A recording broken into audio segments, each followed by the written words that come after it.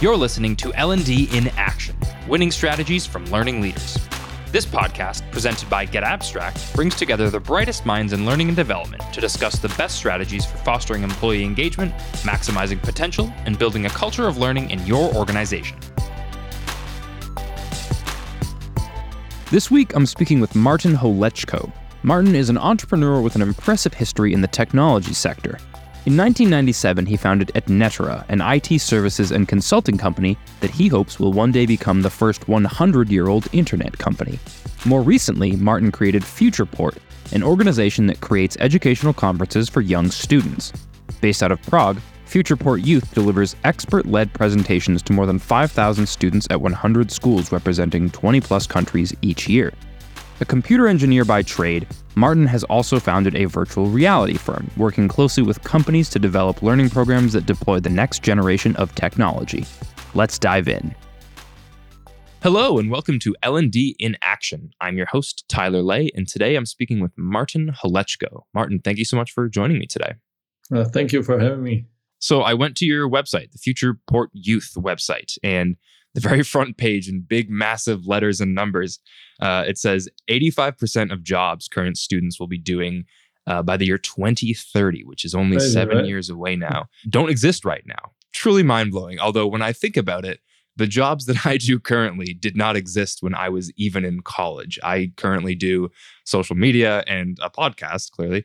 And I remember there was one guy at my school who was starting a social media marketing agency back then. And everybody was like, that's wild, man. Like, we're not there yet. That's not quite what it is. So this isn't a totally mind-blowing thing to me. But my question is ultimately, what are these jobs that students are going to be doing in 2030?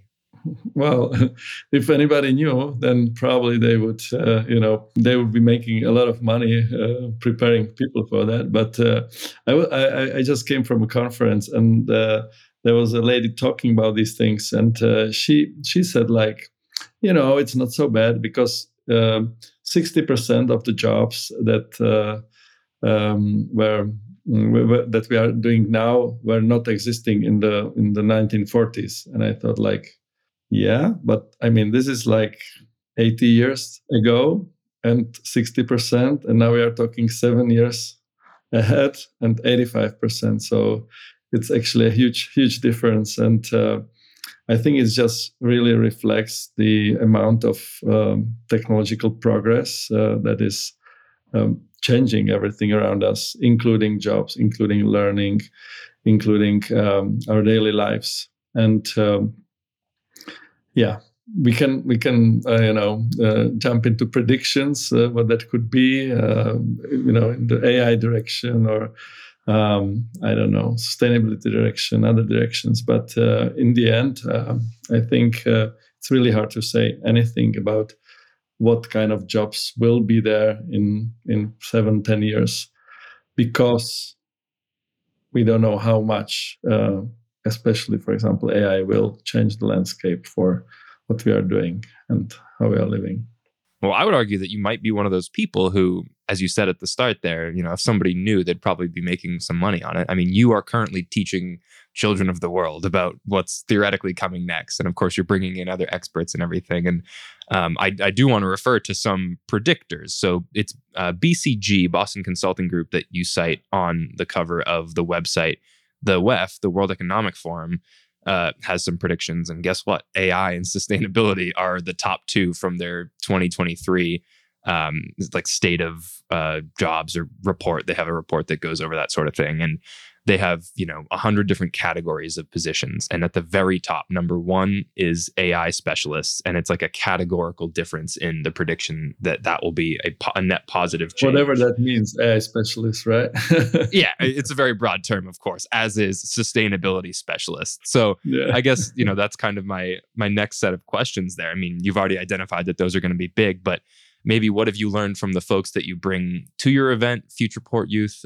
What have you learned, just in the work that you've done about these jobs that might be coming through, especially in those two categories? Basically, I by doing this event, I kind of admit I don't really know much, but I, as you say, I gather a lot of amazing people from around the world to talk to the to the kids, or I mean, it's actually not kids, it's teenagers and young adults, 16 to 26, about what their vision of the future is like. Because these people are working in some domains where they are trying to, push the envelope, and they are imagining, they are living in their heads already in the future.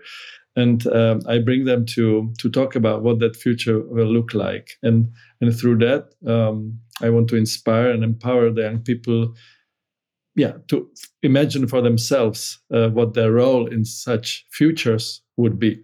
So, I mean, that's kind of how the whole event or my activity is set up. If I should answer to your question, it's maybe not so much about specific roles or industries, but it's more about, usually it's heading more towards the skills that young people will need in the future, and that will be like universally needed, like, creativity or ability and love to learn more, because the constant learning is something that everybody agrees on, that will be just constantly faced with change and have to adapt. And therefore, if you don't like learning, you will have a very hard time. Also, communication skills becoming increasingly important. Things like grit or entrepreneurial abilities. These are like general, let's say, skills and abilities. I think we should increasingly focus on also in schools and in the formal education, because if the young people have those, they are basically able to adapt to whatever is coming, and and go with the flow of what will the crazy future bring. So I'm seeing a lot of people that are very concerned and calling for really aggressive learning in organizations right now, really preparing for what's coming next technologically and just economically and societally, since there are so many things changing right now with mass layoffs and just a lot of job insecurity. There's a lot of people that are advocating for more intense organizational learning. And you used to be involved in that sort of thing. You've worked on some products and on some teams that worked in, continued lifelong education at organizations and sort of with different companies. But ultimately, you chose to work with kids through FuturePort Youth. And I'm curious as to why that is. Do you think that, it's more important right now to train that next generation in that it is to actually work on, people that are currently in our companies? It's probably not a matter of, this is more important than that. But what ultimately drove you to work with children or with, teenagers and students? It was actually the impulse was coming in the COVID time, and before that, from or since 2017, we've been doing this type of events, which were broader and large scale physical events, 5,000-10,000 people coming over the course of 2 days from all audiences, like entrepreneurs, startups, people from the government, but also students and just general public trying to learn something about where the future is heading. But during the COVID time, we felt like the need is the most with the young people who were, locked up at home, of course, and didn't really have a lot of bright future kind of picture in front of their faces. And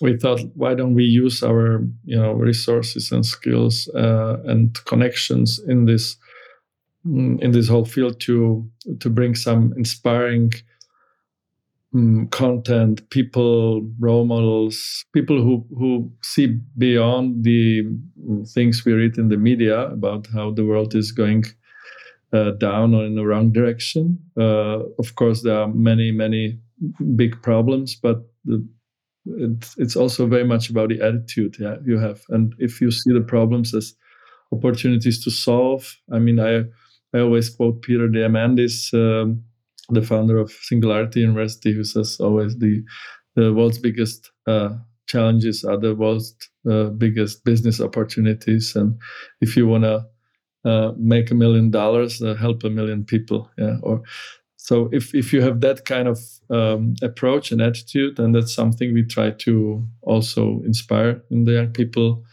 through these events, then you see the problem, but you approach them with the spirit. Okay, how do we solve it? Or what is the thing I want to be involved in, put my energy into? So that motivation during the COVID time basically led to creating of this spin-off event and focusing on the youth. And I must say, it's also very refreshing to work with the young people.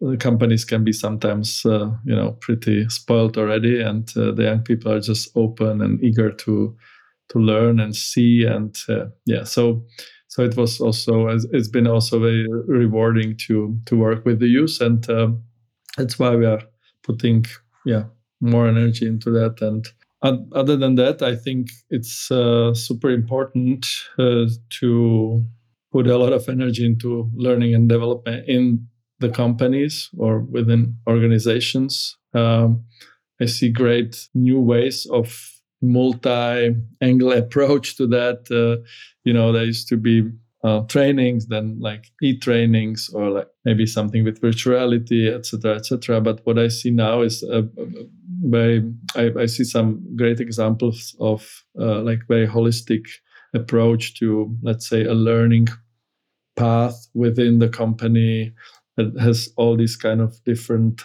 little pieces, and really takes the person from inspiration to transformation.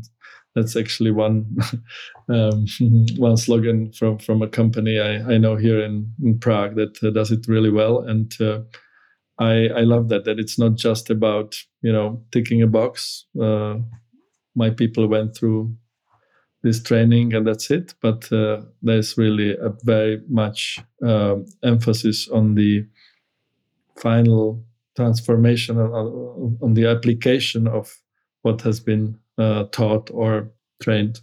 I'm glad that you've had success with the students that you're with. And speaking of students and youth, I used to be one of those as well, as I assume you did too. And I hate to say it, but when I was a student, I was a very good student, but I hated it, man. It's like I was just not enthusiastic about school. And it was all just kind of like my duty, when I was in grade school and in high school. And mostly those two, I didn't love it, and nobody around me loved it. And this very much could be the demographic of America that I was in, sort of suburban, small town. When I got to college, I started to figure it out. But I suspect there's a lot of students, especially, post-COVID now, that are just like less enthusiastic about learning, especially since, a lot of things haven't changed outside of the medium that they're actually learning through now that there's more digital learning and that sort of thing. I'm curious as to what you found based on the methodology of your events and how you have worked with kids and students. What really gets them going these days? I mean, does it always come down to the presenter and the person that's presenting to them? Is it the content of the information? Is it the medium through which it's presented? What do you think really makes a difference for youth these days? I think the youth today is much more demanding on the level of how the content is delivered. It has to have energy. It has to have, there has to be some juice in how the information is passed over. I think we all read about how social media and mobile phones and all these devices, how they are shortening the attention span of young people, or even of us if we use it in the same way. Everything is just much more also professional and flashy and so on. So like the moment you present something in a boring frontal way, I think people disconnect much faster than maybe we used to. We maybe hated it, but we probably kind of try to put up with stay put or something. But in general, I think in a way there's a lot similarities. It's it boils down to the person, usually the character of the or the personality of the teacher, of whoever is, or the guide or the mentor or whoever is passing the information on. If that person is passionate about what he's talking about and is a decent speaker, usually the kids are very open to listen. It's when you start to be overcomplicated, when you start to be too monotone, then you lose them. So, I mean, at the events, we try to bring in a lot of interactivity, and we basically choose the speakers based on two metrics. One is, of course, if the topic is fitting and we think it's something that will be inspiring. But on the second one, and as important, is the energy of the person. We always look at videos and other talks to see if that person is actually, kind of glowing and energetically giving, and then we know it will work. Yeah, I watched a few of the talks from last year's, and I want to say it was David Brožič and Arash Zarani, I think was the other one. And they both spoke in some sense about sustainability and the green future and that sort of thing. And energy.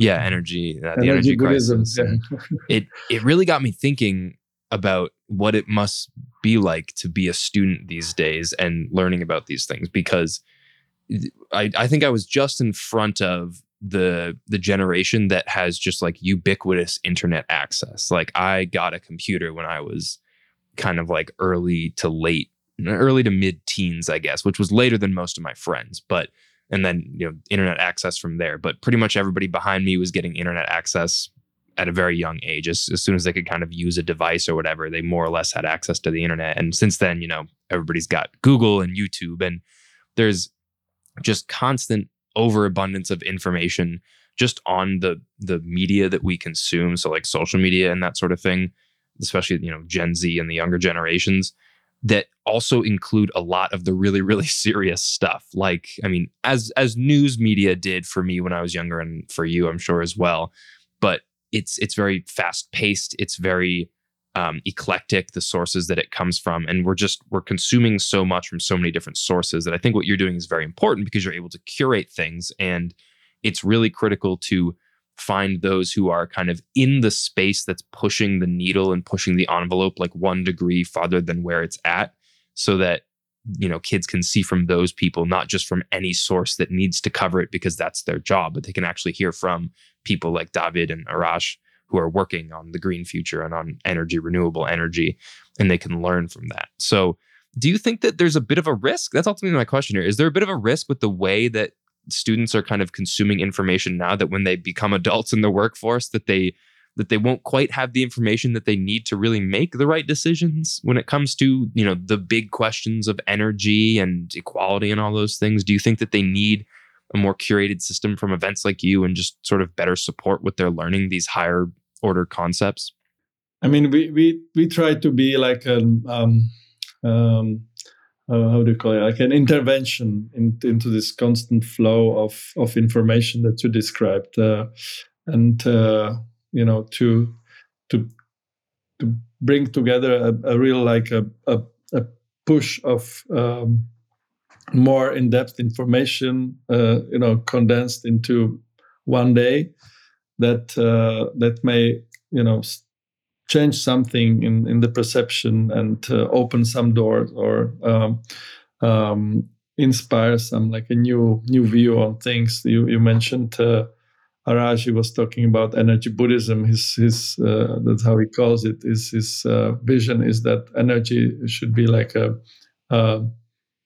universal human right to energy, and that in the future the energy will be abundant and will be basically free. And if when you hear that, it might change something in your like long-term perception, and then maybe you gain a little bit different perspective to the daily or hourly or monthly inflow of your TikTok drops of information. It is the way I see it. When you said when I was totally pre-internet in my high school, the internet came when I was actually just starting university, and the way I see it, it's like the kids today, they are living in so much more complex and much more unpredictable world, and much more overfilled with information world, that I think it's really harder for them to kind of navigate this maze. Their world is filled with all this information. As for us, the way I see it, we had less of the outer information, more of the information, or more of the world we had to create in our own heads. And I don't, of course, one could argue here that one would develop more of an imagination and all that, but not everybody did that as well. So I think it's just a different time, and the kids have to deal and use their brain processing power for kind of using this informational matter to form it into something that will make sense for them. I'm thinking more about like where do I go? What do I want to do? What is what career I pursue? Do I start my own company or not? And for us, it was more like sitting somewhere thinking about it and having ideas and slowly developing. As now you have like these bombardments. I have a 13-year-old son, and he comes up every other day with some new business idea because he saw it on a TikTok. Like how to make money here, how to make money there, and it's it could be somehow distressing, but it's also inspiring that there is a pattern. He sees these things, and these are for him interesting. That means he has something in him that he wants to probably pursue an entrepreneurial kind of career in the future. But it's amazing how many get rich fast kind of schemes one gets on the social media nowadays. And but it again, after that, it leads into interesting debates we have about values and about is this type of approach to business sustainable, not in the green sense, but in a sense of can you make a business last, which is based on such principles. And so in the end, I think it has also a value. It's just a different time and a very different way of dealing with information. And of course, it is. I mean, the negative impacts of this type of consumption of information, I think it's today already pretty well known, and it increases, the chances of HDD and depression and the feeling of loneliness, etc. So one has to, of course, address these, but I wouldn't say that one time was better than the other. It's just different, and ours was also very different from the times of our parents. Yeah, of course. I mean, the biggest thing that I find to be exciting and concerning at the same time is the original question that we talked about here, which is the different jobs that students will be in as little as 7 years, which to me is indicative of it's the pace of change of technology, primarily the quantum of change, as a former guest, Robin J. Suthasan, called it once. The quantum of change of technology is so rapid that I suspect that the world will look very, very different as I'm kind of finishing up my career than it did as I was starting it. And what I think of most is the flip side of my previous question, which is students are on their devices, kids are on their devices, they're consuming from the internet pretty much constantly. Are they also going to have a much better hold on the technology that's coming out than the generations before them. So I have a few friends that were very deep into programming and coding, and they went on to work at Microsoft. They were at my high school and they went on to work at Microsoft and Facebook and that sort of thing. And they're always kind of like miles ahead of us because they just were really into it. They had computers before the rest of us did, and they were just, they were deep into it. And I'm curious that, like, are we going to see some sort of a loose generational divide or a serious one where a new generation of workers comes in and they just all have like a level of technological savvy that my generation and other generations simply lack because we weren't raised on AI assistants like ChatGPT. We didn't have ChatGPT when we were born, but a generation that's being born now will have that. And there will be generations that always have AI tools immediately at their disposal, which theoretically is, information 4.0, industrial revolution 4.0 at their fingertips. So do you see a potential divide in the workforce when those people actually get into the workforce in terms of know-how? I don't see so much the generational divide. I see more like a divide between people who at any given time have or don't have access to the technology. I think with the technology at the same time, it develops super fast, faster and faster. I mean, the people like Ray Kurzweil, they are talking about the law of increasing returns, or basically with whatever technology you have, you create another better technology faster than you could previously. But what I also see, the technology is also becoming more, I don't know if the right word is humane, but like more, at least more user friendly, adaptive. I mean, my father, yes, my mother never really started to use computer very well. She was a pharmacist and she didn't need it. And then when it came, it was too late. But she's a very, let's say, avid user of a smartphone.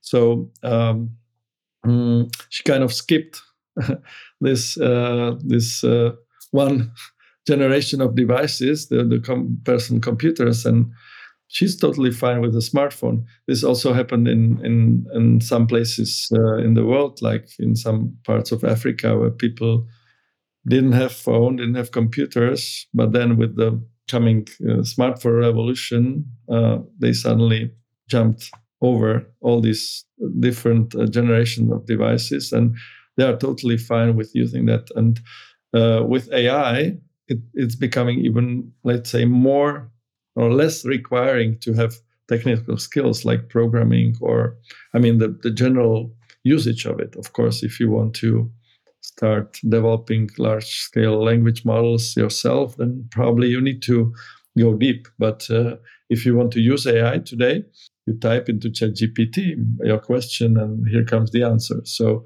this will be and already is basically with Voice GPT and other similar technologies becoming just voice operated. And actually what we are essentially working on now in AI and robotics, etc., is basically devices that behave like humans or understand your normal human ways. So you don't have to do this like, I want to do something, I have to translate it into a movement of my fingers on a keyboard to, enter some characters that then go into the computer and are interpreted somehow, and then maybe the outcome. You just say what you want. Yeah, when you're using DALL-E or Midjourney today, these image generating AI services, you just say what kind of picture you want to have, and it generates it. Maybe not exactly as you wanted it, but somehow, and you can kind of converse with that and you get the result. Before, I mean, you would have to learn how to use Photoshop, how to use, tools like that, and you would have to even have the skills to paint. And so on that level, I see that I think the technology will be actually more democratic on that level. So it will require less specialized skills on the very general level. So, and I think this unless you really go into a tech job, the divide should be actually smaller than bigger from that point of view.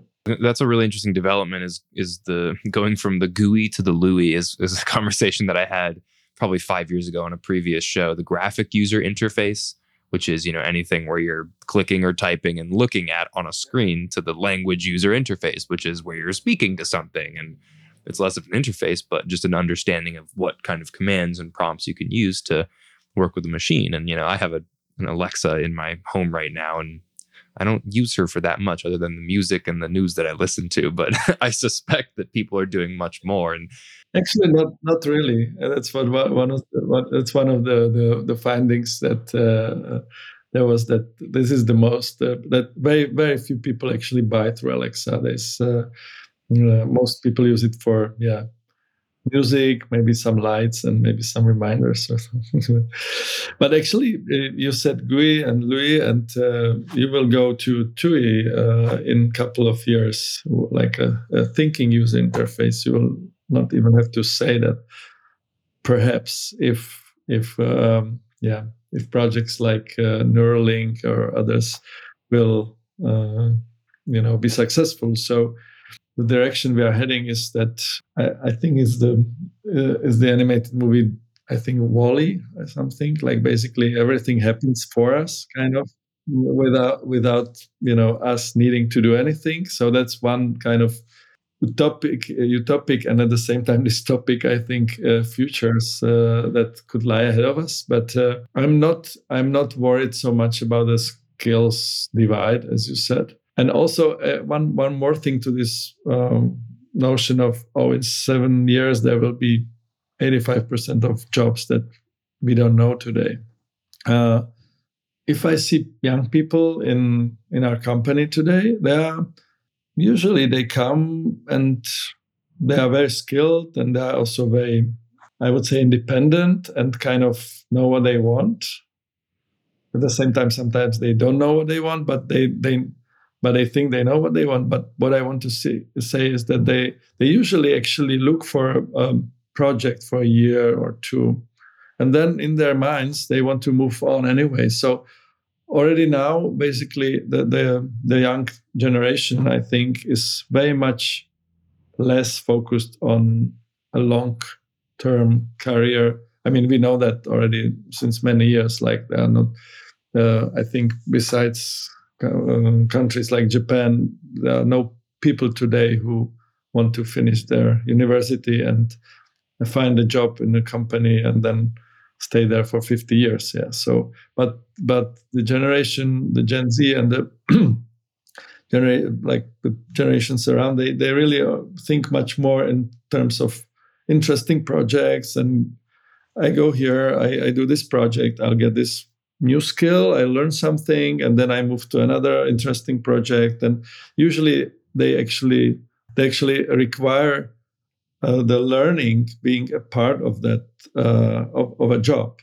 Like, they don't want to do things that they know how to do. In a way, they want to do things that challenge the things they know, or that they that they learn and acquire new skills. I think they are actually and that's great, because they are like in a way adapted for the what's gonna come. But what I wanted to say is that already now, I think that people have, for them, a job is something that lasts 1 or 2 years, and then there's another job, maybe in the more or less same domain, but probably if you're a programmer, because I'm talking about my IT company. Okay, you probably stay in the IT domain, but you will probably learn a new language or a new framework or a new approach, because now you can use AI to help you program. You have a Copilot programming tools powered by AI. So, and if that actually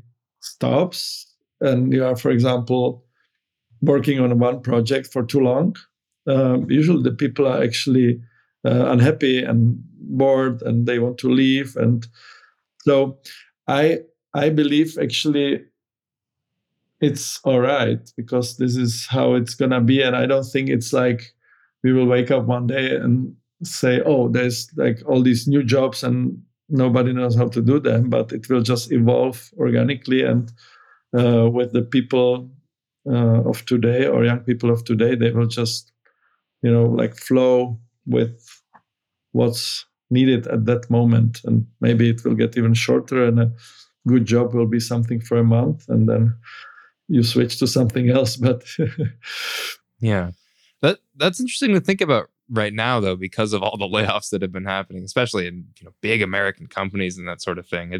I see it and I feel it myself as as sort of a later Gen Z member. I've been fortunate enough to have careers that more or less resemble that very intentionally. And I guess my follow-up question is, on the entrepreneurship end of things, do you think that future generations are going to be more entrepreneurial? Do you think that they're going to have more opportunity to be entrepreneurial just because of the access to information? And because, for instance, like your son, seeing ads about something that was kind of, a money-making opportunity, whether that was, maybe a bit of a scam or if it was real, but, just in general, access to more data, more information, and more tools to do things more efficiently. Do you think that will increase the level of sort of entrepreneurial spirit, or is that really a matter of spirit that you have to just teach entrepreneurship as a concept and as an endeavor and as an attitude? Is it more so something that's taught into people than given to them through the resources they have? No, I believe they're going to be more. I'm just pondering if our understanding of entrepreneurship is the same for them as for us.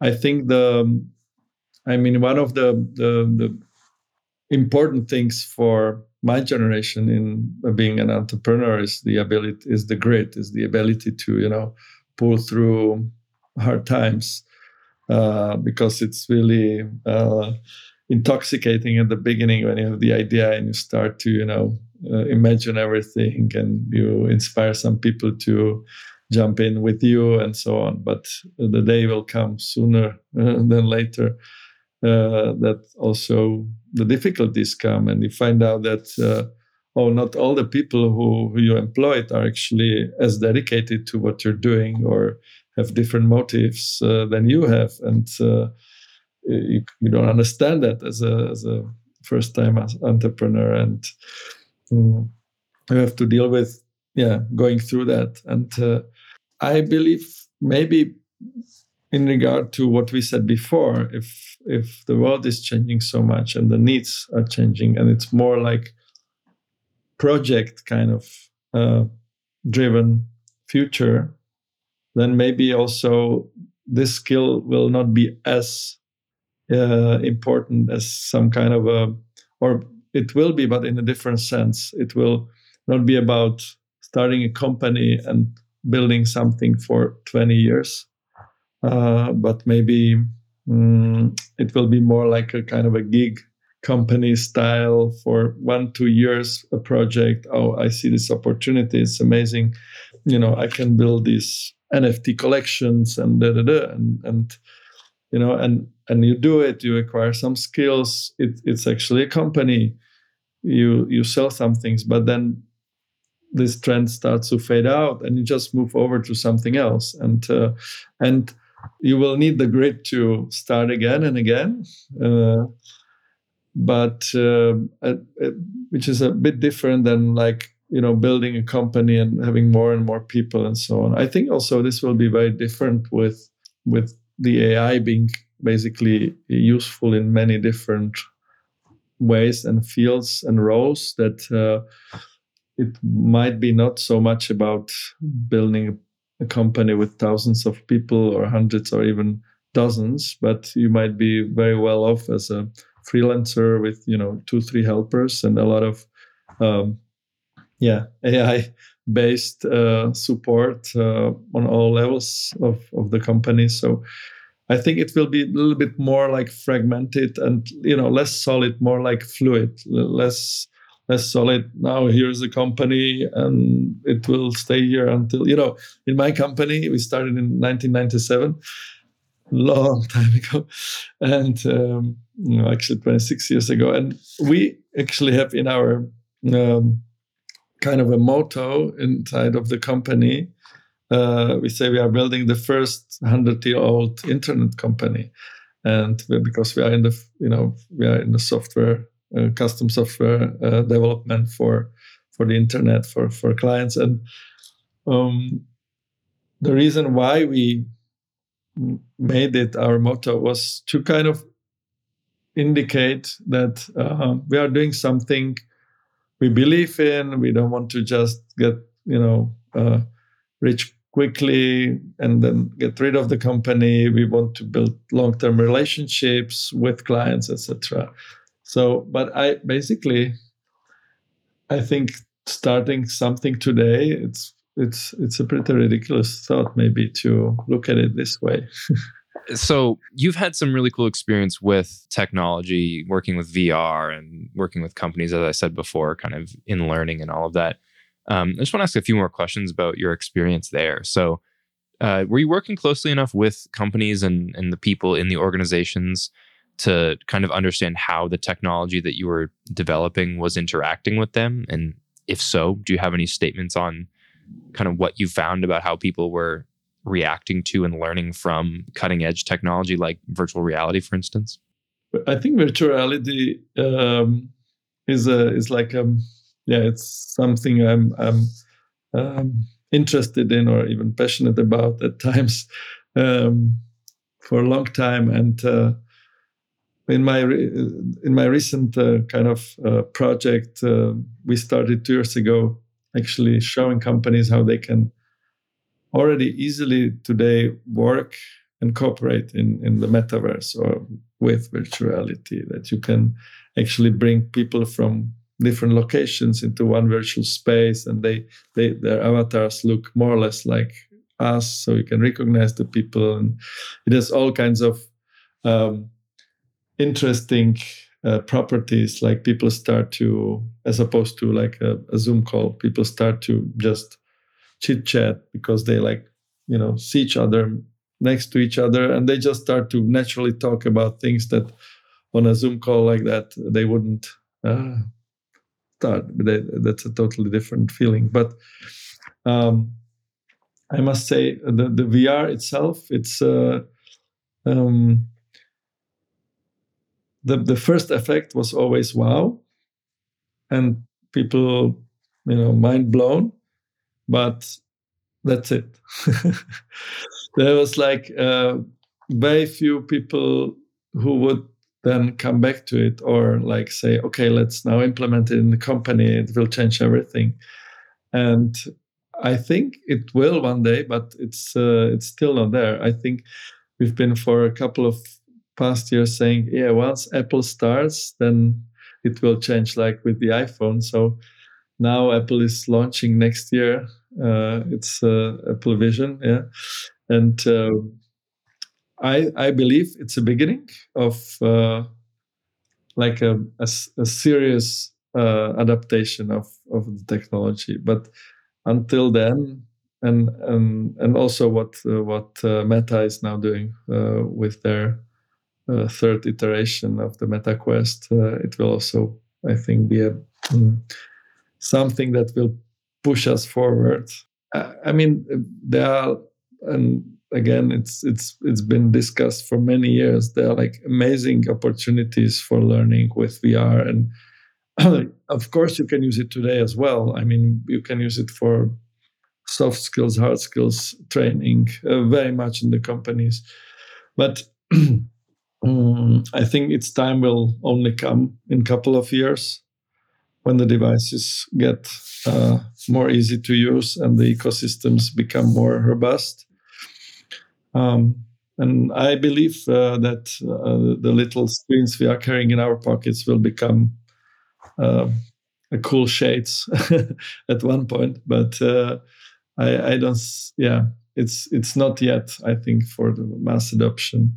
The AI, though, I think there's quite a few ideas that will be developed there, like whole governments. I think Korean government, South Korean government, they have an initiative that I think by 2025 or 2026, every student will have his or her own AI kind of tutor. and they want to fight inequalities in education with that. And of course, there are amazing implications if you can already through internet today, access basically the knowledge of the best universities, even in the parts of the world where there are no universities. But still, it's different than if you have your own personalized AI tutor that's kind of curating what you need to be learning. So one last question related to this. If you can give any advice as to how companies can assess and test and experiment with new technologies that might be sort of novel or just something that they haven't experienced before. So getting the budget for something like implementing VR or even AI tools in your company can be a difficult process because you have to go through and say, okay, this is why this is going to help the company, even though there's probably not a ton of use cases yet. This is why it's going to be relevant to our specific departments and why it's going to help our product or whatever. And then you have to go through an actual testing process and experimentation to see how it really works. Do you have any just general advice for how to go about safely and efficiently adopting a new technology? Well, I think that this like playful experimentation is the best approach. What we do, we run different challenges in the company where we ask the people to form little teams in between departments, and we run it runs for 5-6 weeks. They get a little budget, and then we actually ask for the most exciting usage of that particular technology to try out. So it's not about the most useful or most value added bringing, but the most exciting in a way also can be crazy. Just to experiment, just to put your hands on that technology and think about it. And if you put it in such a low pressure, playful kind of setup, a lot of creativity comes out and fun things come out. And of course, many of them are nonsense in the real life, but they show some way of using the technology. And I remember when IoT was kind of this big wave of IoT, we thought, okay, our people should know about this technology. They should also play with it, acquire some skills. And we did one of these challenges, and I think one of the most popular experiments that was run. And then at the end, we rank them and we give them some prizes, etc. So I think one of the most praised one was a little sensor that would detect how the toilets are occupied or not occupied. So you don't have to go from your desk to the bathrooms and then find out they are occupied and come back. And and there was there was even a timer that if somebody was sitting too long, then you should also leave some time before visiting that cabin. So I mean, silly things like that. But it basically shows, okay, you can use sensors, you can use gather data, you can make some decisions. But and that's, I think, if you do something, as I said, low pressure and creative like that, I think that's the best way how to experiment with technologies. Of course, that's a first step, but and then you have to go further with that. And there are real experts on the internal innovation process. But I'm not. I will not pretend I am one of them. But I always brought some inspiration into the company through such experiments. And the moment it's fun, people just engage and they put in their own time and their own energy, and both benefit, both the company and both themselves. They learn something new, and the company has some new ideas to look at. I love that approach. A little bit of freedom, a little bit of fun. I think there's no better way to learn what something is capable of than giving people autonomy and the ability to just play around. So I think that's a great approach. Before we finish up, can you just let our audience know where they can learn more about you and your work and also the events that you do? Probably LinkedIn is a good way to start. And the event I'm currently preparing, you mentioned Futureport Youth. So futureportyouth.com is the easiest way, I think, to find more about that event. And if you find me on LinkedIn under Martin Holečko, I think there are not many people of that name, then you'll see all my projects, and easy to find me. I'm not a big social media guy myself, so don't look for me in Facebook. Okay, great. Well, thank you so much once more for joining me today. And for everybody listening at home, thank you for joining. We will catch you on the next episode. Cheers. You've been listening to L&D in Action, a show from Get Abstract. Subscribe to the show in your favorite podcast player to make sure you never miss an episode. And don't forget to give us a rating, leave a comment, and share the episodes you love. Help us keep delivering the conversations that turn learning into action. Until next time.